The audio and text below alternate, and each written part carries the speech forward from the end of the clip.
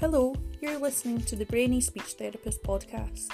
We're your hosts, Helen McLean and Jan McIntosh Brown. Here we aim to look at all aspects of brain injury, from the research to the rehabilitation, and always through the lens of speech and language therapy. Hi everybody, welcome to this episode of the Brainy Speech Therapist podcast. I'm Jan McIntosh Brown. And I'm Helen McLean. And tonight we're delighted to have Douglas Gentleman as our guest. Douglas is a consultant neurosurgeon who has a wealth of experience in working with people with brain injuries and their families, as well as supporting local community organisations. So we're delighted that Douglas has given us some time to come and talk with us today. And Douglas, it would be really great for you to introduce yourself and tell us more about you. Sure. Thank you very much indeed. You said just now that I'm a neurosurgeon, and certainly that is my background, but my professional journey is a bit unusual because I trained in neurosurgery in Glasgow and came to Dundee in the early 90s as a consultant.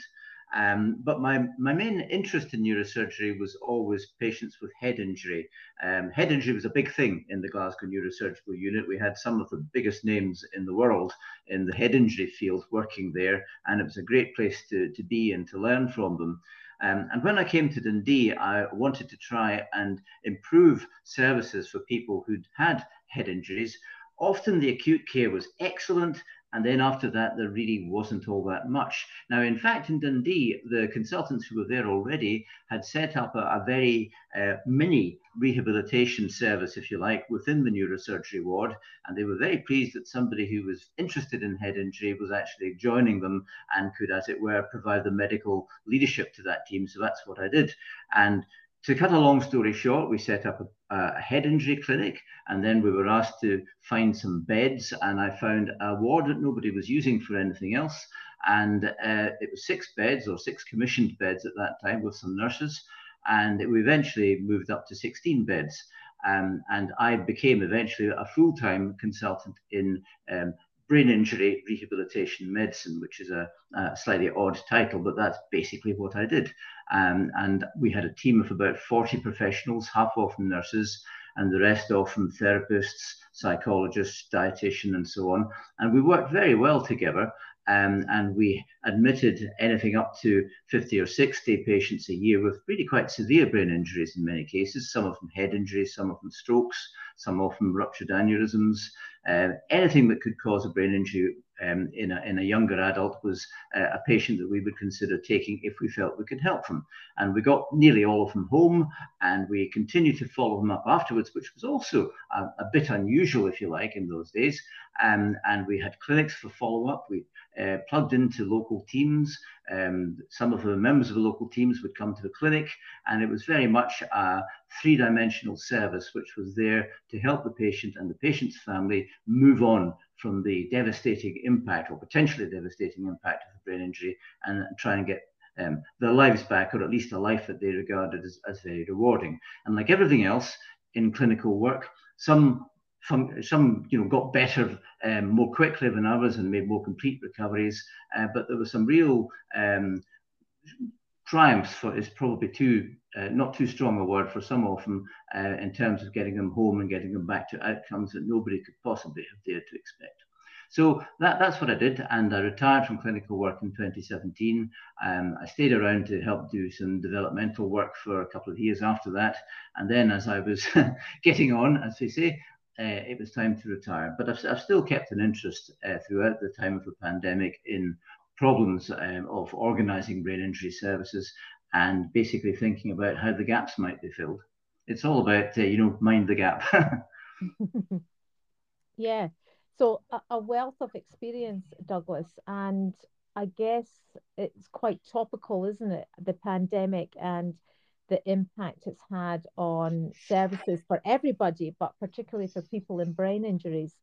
Have you seen any sort of differences? What's happening, do you think?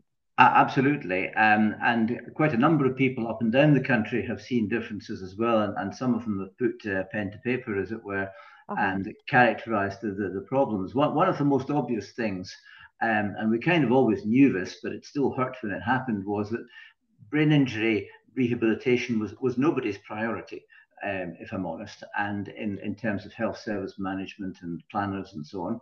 And as soon as the pandemic hit, people's priorities were completely focused on, quite understandably, focused on keeping as many people alive as possible, making sure that the hospitals were as safe as they could be, reducing the risk of the virus being transmitted in hospitals, expanding intensive care facilities, and so on.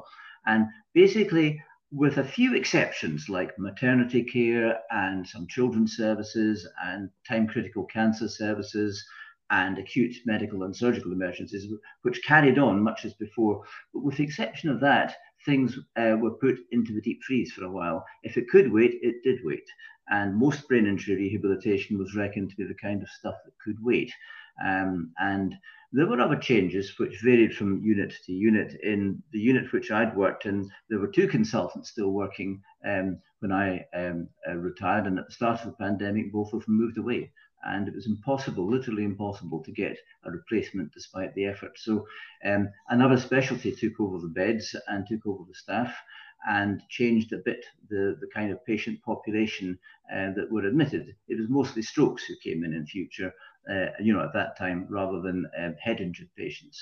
So there were a lot of changes, some of which one looked in from the outside and regretted a bit.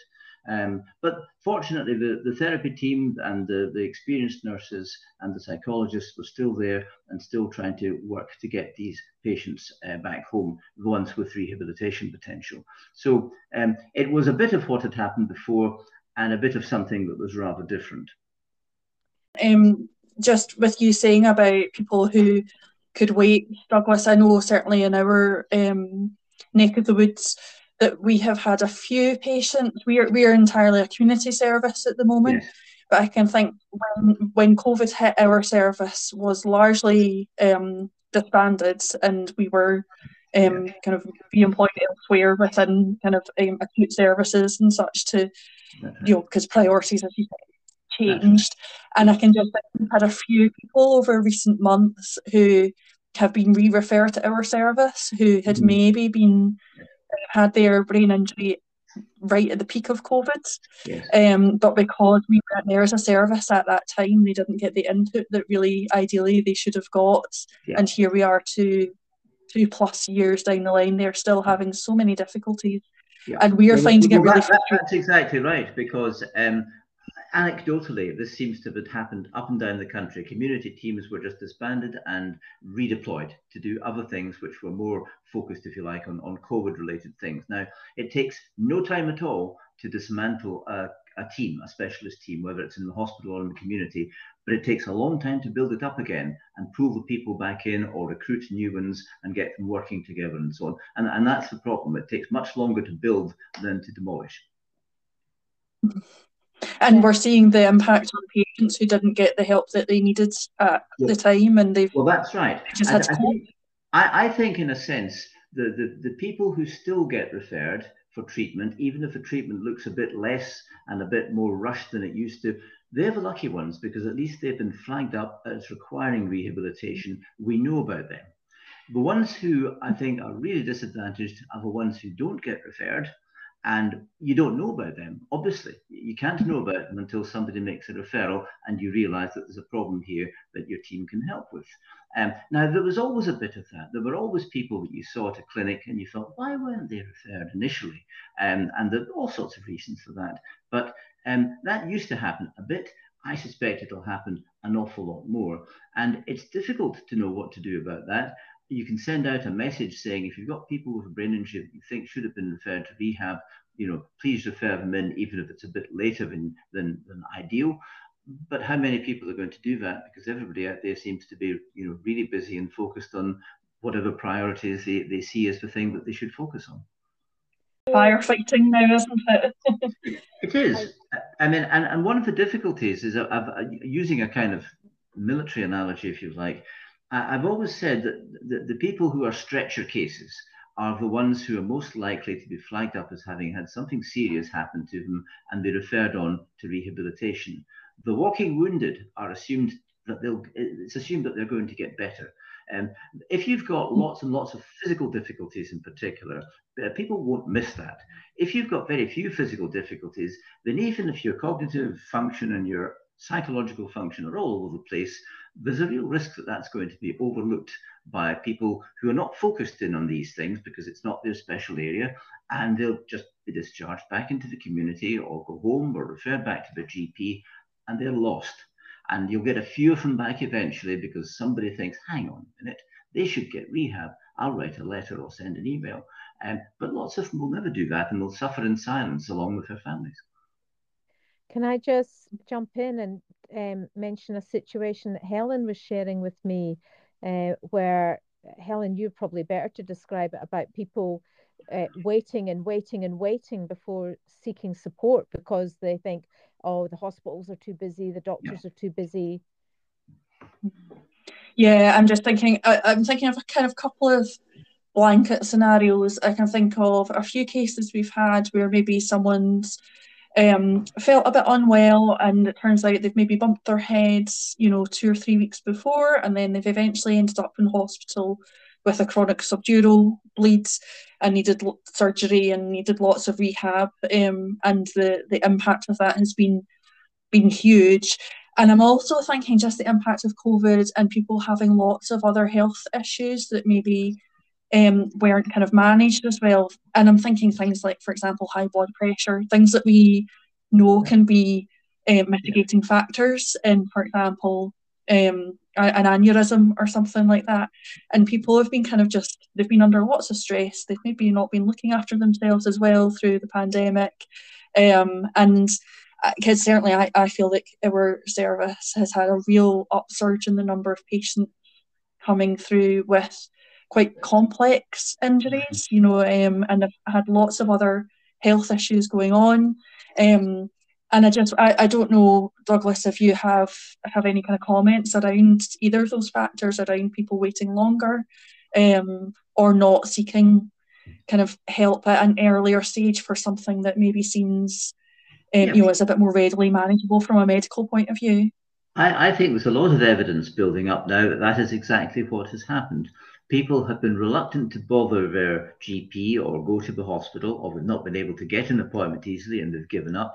And something that was to them, a bit of a nuisance, but nothing more than that at that stage, was allowed to grow and grow. And by the time that they thought, I really do need to seek some help for this, then it was a much bigger problem than it would have been if it had been looked at the start. And you hear about this particularly, I think, in terms of cancer cases, because people have presented much later with cancers, and as a result, it's far more complex and far more problematic to give them treatment which will result in a cure or an improvement in their symptoms. But it's also true, I'm sure you used hypertension as an example, I'm sure that's right. And lots of people will not have had blood pressure checked regularly, and as a result may have had cardiac or cerebrovascular problems, which have brought them to hospital as an emergency, which could have been avoided.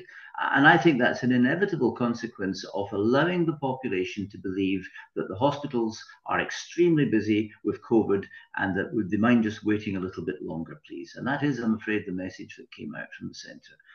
It may not have been the message that was intended, but I think that was the message that was received. Douglas, I was at a meeting a couple of weeks ago, BING. I'm sure it's something that, the Brain Injury Network group.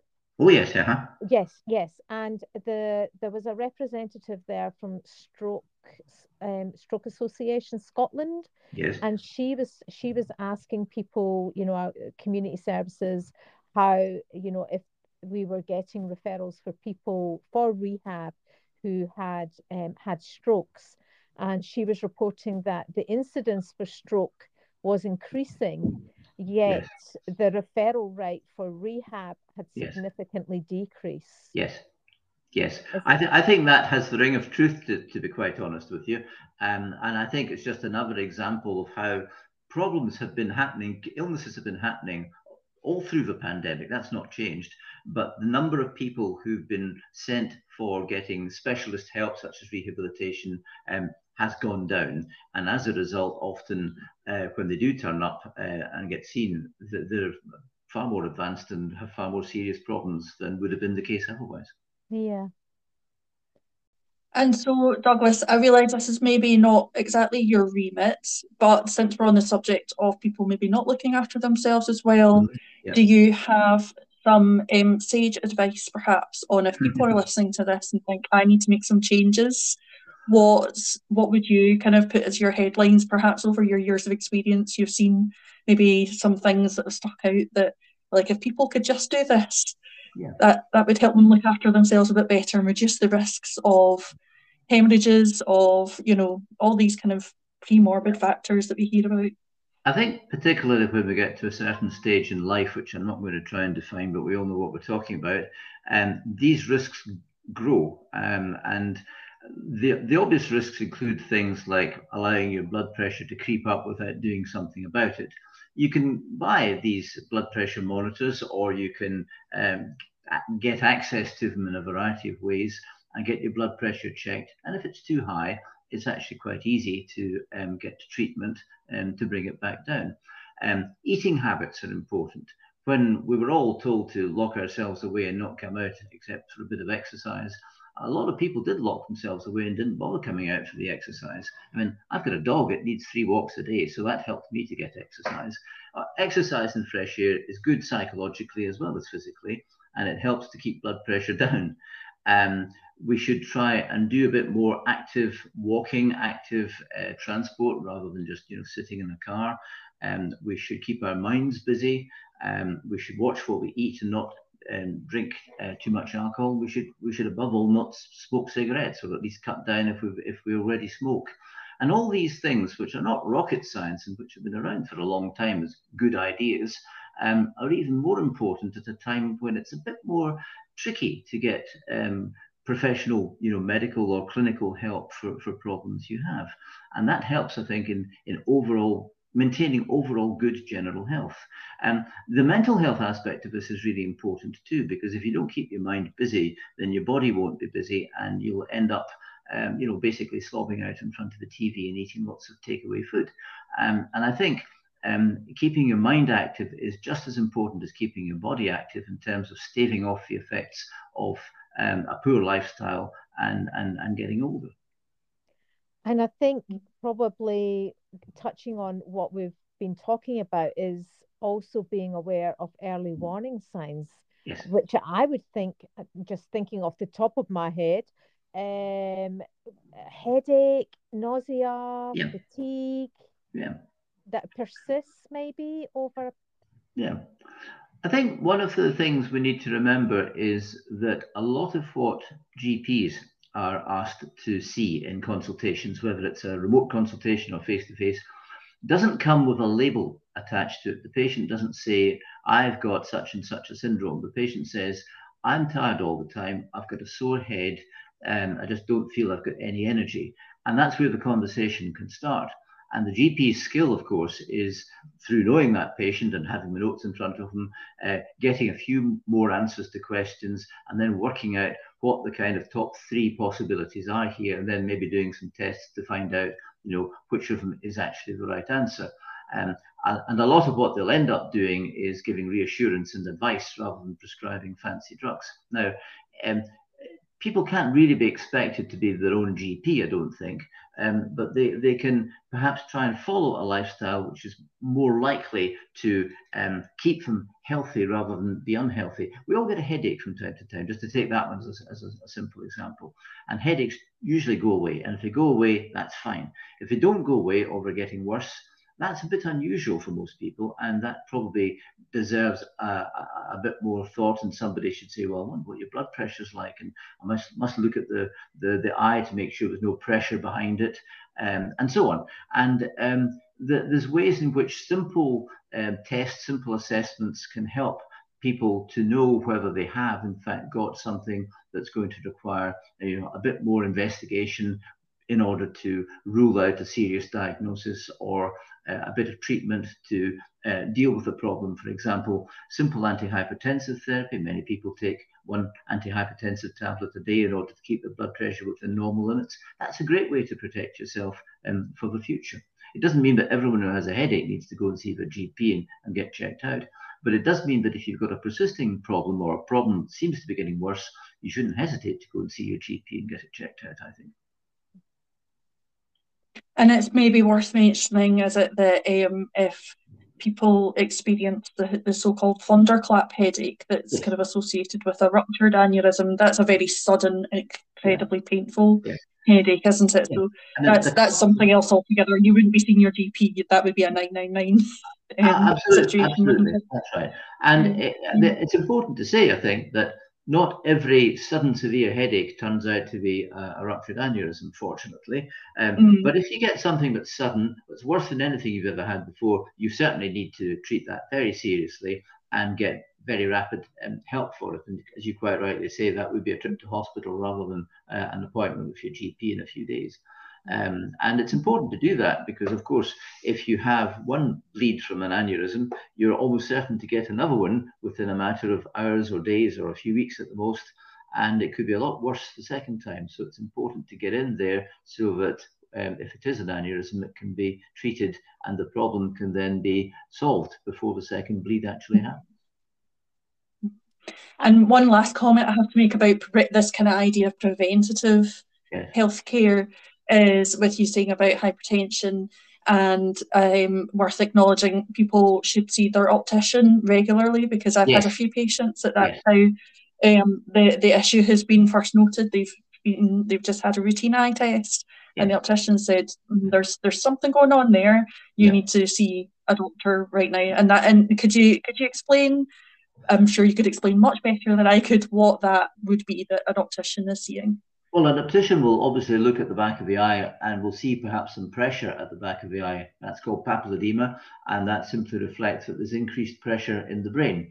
And the optician may also see evidence of other serious conditions, for example, evidence of diabetes affecting the eye. The patient may not even know that they are diabetic, or may see evidence of high blood pressure in the form of narrowing and constriction of some of the little vessels at the back of the eye. And the optician may not be absolutely sure which of these conditions they're looking at, but they'll know that if it's any of these, then a doctor should be assessing this patient and doing some more tests, and if necessary, starting some treatment. Thank you. That's a much better explanation than I could ever manage. Thank you. Not sure it is. I thought we might just change track a little bit, but I think it is related, because I wonder about, I do hear a lot of talk, Douglas, about the major trauma teams and how it's potentially some of our people are being missed because, you know, that they're not going into this pathway because they don't have a second system involved. They may just have the brain injury, but they don't have a broken bone or a skin condition or something. So they're not getting picked up in that pathway. I think it'll probably vary a bit from place to place, to be honest. Okay. I think that you can have, a brain injury and no other major injuries, but you still have quite a substantial problem. Or conversely, you can have a few fractures and your brain is fine, and you've still got a major problem. So I think the exact type of injury you've got is probably less important than the fact that it's affecting your function and will require a period of time for recovery. And it'll obviously differ between an isolated brain injury and multi-system fractures as to whether the pathway you go down is a brain injury rehabilitation service or a physiotherapy-led community rehabilitation service designed to get you back on your feet and get use of your arms and legs again. I think one of the things that is likely to be happening at the moment, and I don't have any real figures for this, but it's instinctively what will be happening is that people are being sent home from hospital much earlier than they would have been before, and they're probably not getting the optimal dose of rehabilitation, because hospitals obviously have more rehabilitation professionals. They can do intensive work for a period of days or weeks, depending on what the patient needs. At home, in the community, it's maybe going to be a visit once a week for half an hour from a physiotherapist. There may not be an occupational therapist who's available. It may be a slow referral process if you want the patient to be seen by a neuropsychologist because you've got concerns about their cognitive function or their psychological state. And everything seems to happen far more slowly out in the community. It always has done, which is no fault of the people working in the community. But if they're swamped by a large number of people who, in the old days, as it were, would have been kept in hospital until they were ready to go home, but are now being punted home to get them out of hospital, to clear up the bed or to reduce the risk of them getting COVID, then that's a different ballgame. And if the community teams have already been depleted by what happened at the start of the pandemic, then it's hard to see how they can do anything other than try and do the most they can for a number of the people that they get referred, which inevitably means that some people will lose out on getting what they need in order to recover from what has happened to them. And when the major trauma network was set up, and I was involved in doing that, and I sort of led the rehabilitation end of that when the one in Tayside was set up, everyone recognized that the key to all this was to make sure that there were enough rehabilitation professionals and there was a good rehabilitation program for each person. It wasn't about the acute care, that was already pretty fine. It was what happened subsequently that mattered. And I was in a meeting once where there were all sorts of orthopedic surgeons and A&E consultants and intensivists and so on. And a guy from the Military Rehabilitation Centre in England basically explained how they did rehabilitation for military personnel who'd been injured or wounded. And he said, it's all about rehabilitation. That's where the resources need to be put in. And you could suddenly see the penny drop around the room as all these acute doctors in acute specialties suddenly thought, yes, of course, that's what we need. We need more rehabilitation. Unfortunately, within a year of that, the pandemic struck and rehabilitation ceased to be the top priority of people. But it's still needed, and in larger amounts than we're able to offer at the moment, if we're going to make an impact on helping people who've had major trauma or other major illnesses. And just to go on for a minute, there's one other area, of course, which has started to become important as a result of the pandemic, and that is people with long COVID. People with long COVID can be very disabled indeed with a whole variety of respiratory and neurological and cardiac problems. They, funnily enough, need rehabilitation as well. So that's another patient population that's going to be factored into the workload. But I've yet to see somebody really come up with a master plan that says, right, this is what we're going to do. This is how we're going to get the extra people. This is the structure that we're going to need to put in place. But, as sure as night follows day, that is going to have to happen if we're going to be able to chip away at this large volume of people who are going to need rehabilitation for whatever it is that's brought them to the hospital in the first place. If I can just blow your services trumpet, Helen, I feel like what Douglas said about the major trauma pathway wasn't really about acute care, but the focus was on rehab. I feel like your service is trying to do that. They're trying to combine the sort of, acute hospital pathway with then follow on through your team into the community. Would you agree with that? Yeah. So the service that I'm in Lanarkshire, we've been running as a community service for 10 years, and this year we'll be getting an inpatient unit.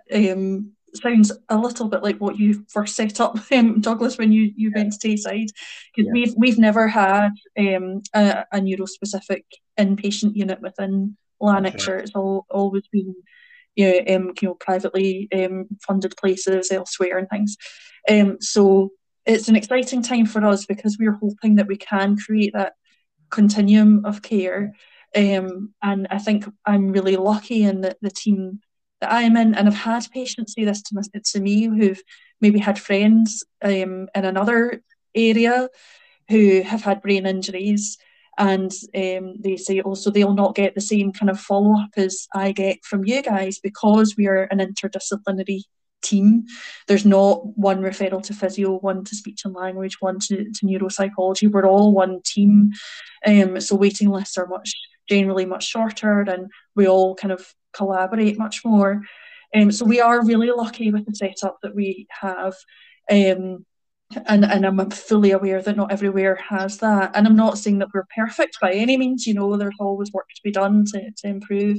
But I will say, Douglas, just hearing you speak, it's so heartening to hear someone of your background as a rehabilitation consultant and neurosurgeon to really be stressing the importance of rehabilitation, and you clearly really value the input that other therapy staff and psychologists, etc., can add. And I think that taps into what Jan and I have spoken about a lot in the podcast, which is about rehabilitation and brain injury. It's a chronic condition, and it's not just about that one-off moment of injury happening. There's months, potentially years of impact that comes after it, and hopefully as rehabilitationists, we can help people along that. So it's great to hear you speak about that. So you're right. It's definitely a long-term neurological condition, and that's the way I would put it.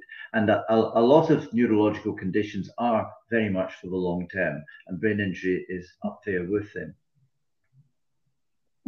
So, and I wondered as well. So I'm aware of time, but jumping back to something you said quite early on about becoming a rehabilitation consultant.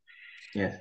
In my very limited experience, knowing that we've been kind of looking to try and get one to join us in Lanarkshire, and I think we have got one now, if I'm allowed to say that and put that out there. They seem to be quite hard to come by, Douglas. Is that something? What can we do to improve the uptake of people wanting to become rehab consultants? You're absolutely right. It's quite a small specialty, and I've always found it quite surprising because it's a very flexible specialty in the sense that you can develop interests in a particular area, whether it's brain injury or amputee medicine or spinal cord injury or community rehabilitation for people with a variety of disorders. It's also the kind of thing which doesn't have a lot of emergency or on-call work associated with it. So it's not physically demanding in the way that a lot of acute surgical and medical work is. It's very family friendly, I think, as a specialty. And yet not many people seem to apply for the training posts in it compared to other specialties. And it's always been a bit of a mystery. And the problem is that with any small or relatively small specialty, you find that the age distribution across the specialty is not even. So you suddenly get a peak of people who are about to retire, and bingo, they're gone. And then you've got a bit of a gap as you try and fill all these gaps. And then you have another peak of people who come up to retirement, and then they go. In a huge specialty like anesthetics, that doesn't matter. These peaks even themselves out. In a small specialty like rehab medicine, it does matter. I don't think there's ever been any more than about 20 consultants in rehab medicine in Scotland. And I know for a fact that some of them, including myself, of course, have now retired. And I think there will be some who have been appointed as consultants since then. But I don't think that some of the units will be well staffed, if I can put it that way. And I don't think that there's too many consultants who will have a lot of time to work with community teams, which is a real shame, because I think that's where the long-term follow-up and a great deal of useful collaboration could take place. Thank you so much, Douglas. You've shared so much valuable information. It's been really, really enjoyable. I hope you've enjoyed it. I have. I wasn't quite sure what to expect, to be perfectly honest, because I've never contributed to a podcast before. Douglas, I do hope that maybe you would be willing to come back again, because there's still some things on our list, and we may have other things that come up, and it would be lovely to have you back again. Absolutely. Oh, thank you so much. And that would be brilliant. Yeah. And if you think of anything else that our listeners, as I say, very broad audience base, and Yes. we're international as well, as I'm sure it's not. If you think of anything else that might be of interest to our listeners in terms of, people we could have on as guests, Yes. family members, community organizations, Yeah. please feel free to drop me an email, and I'll make contact with them. Sure.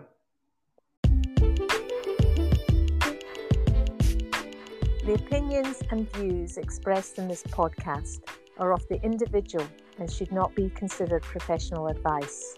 If you have a brain injury, suspect you have a brain injury, or think someone you know has a brain injury, please seek dedicated professional advice.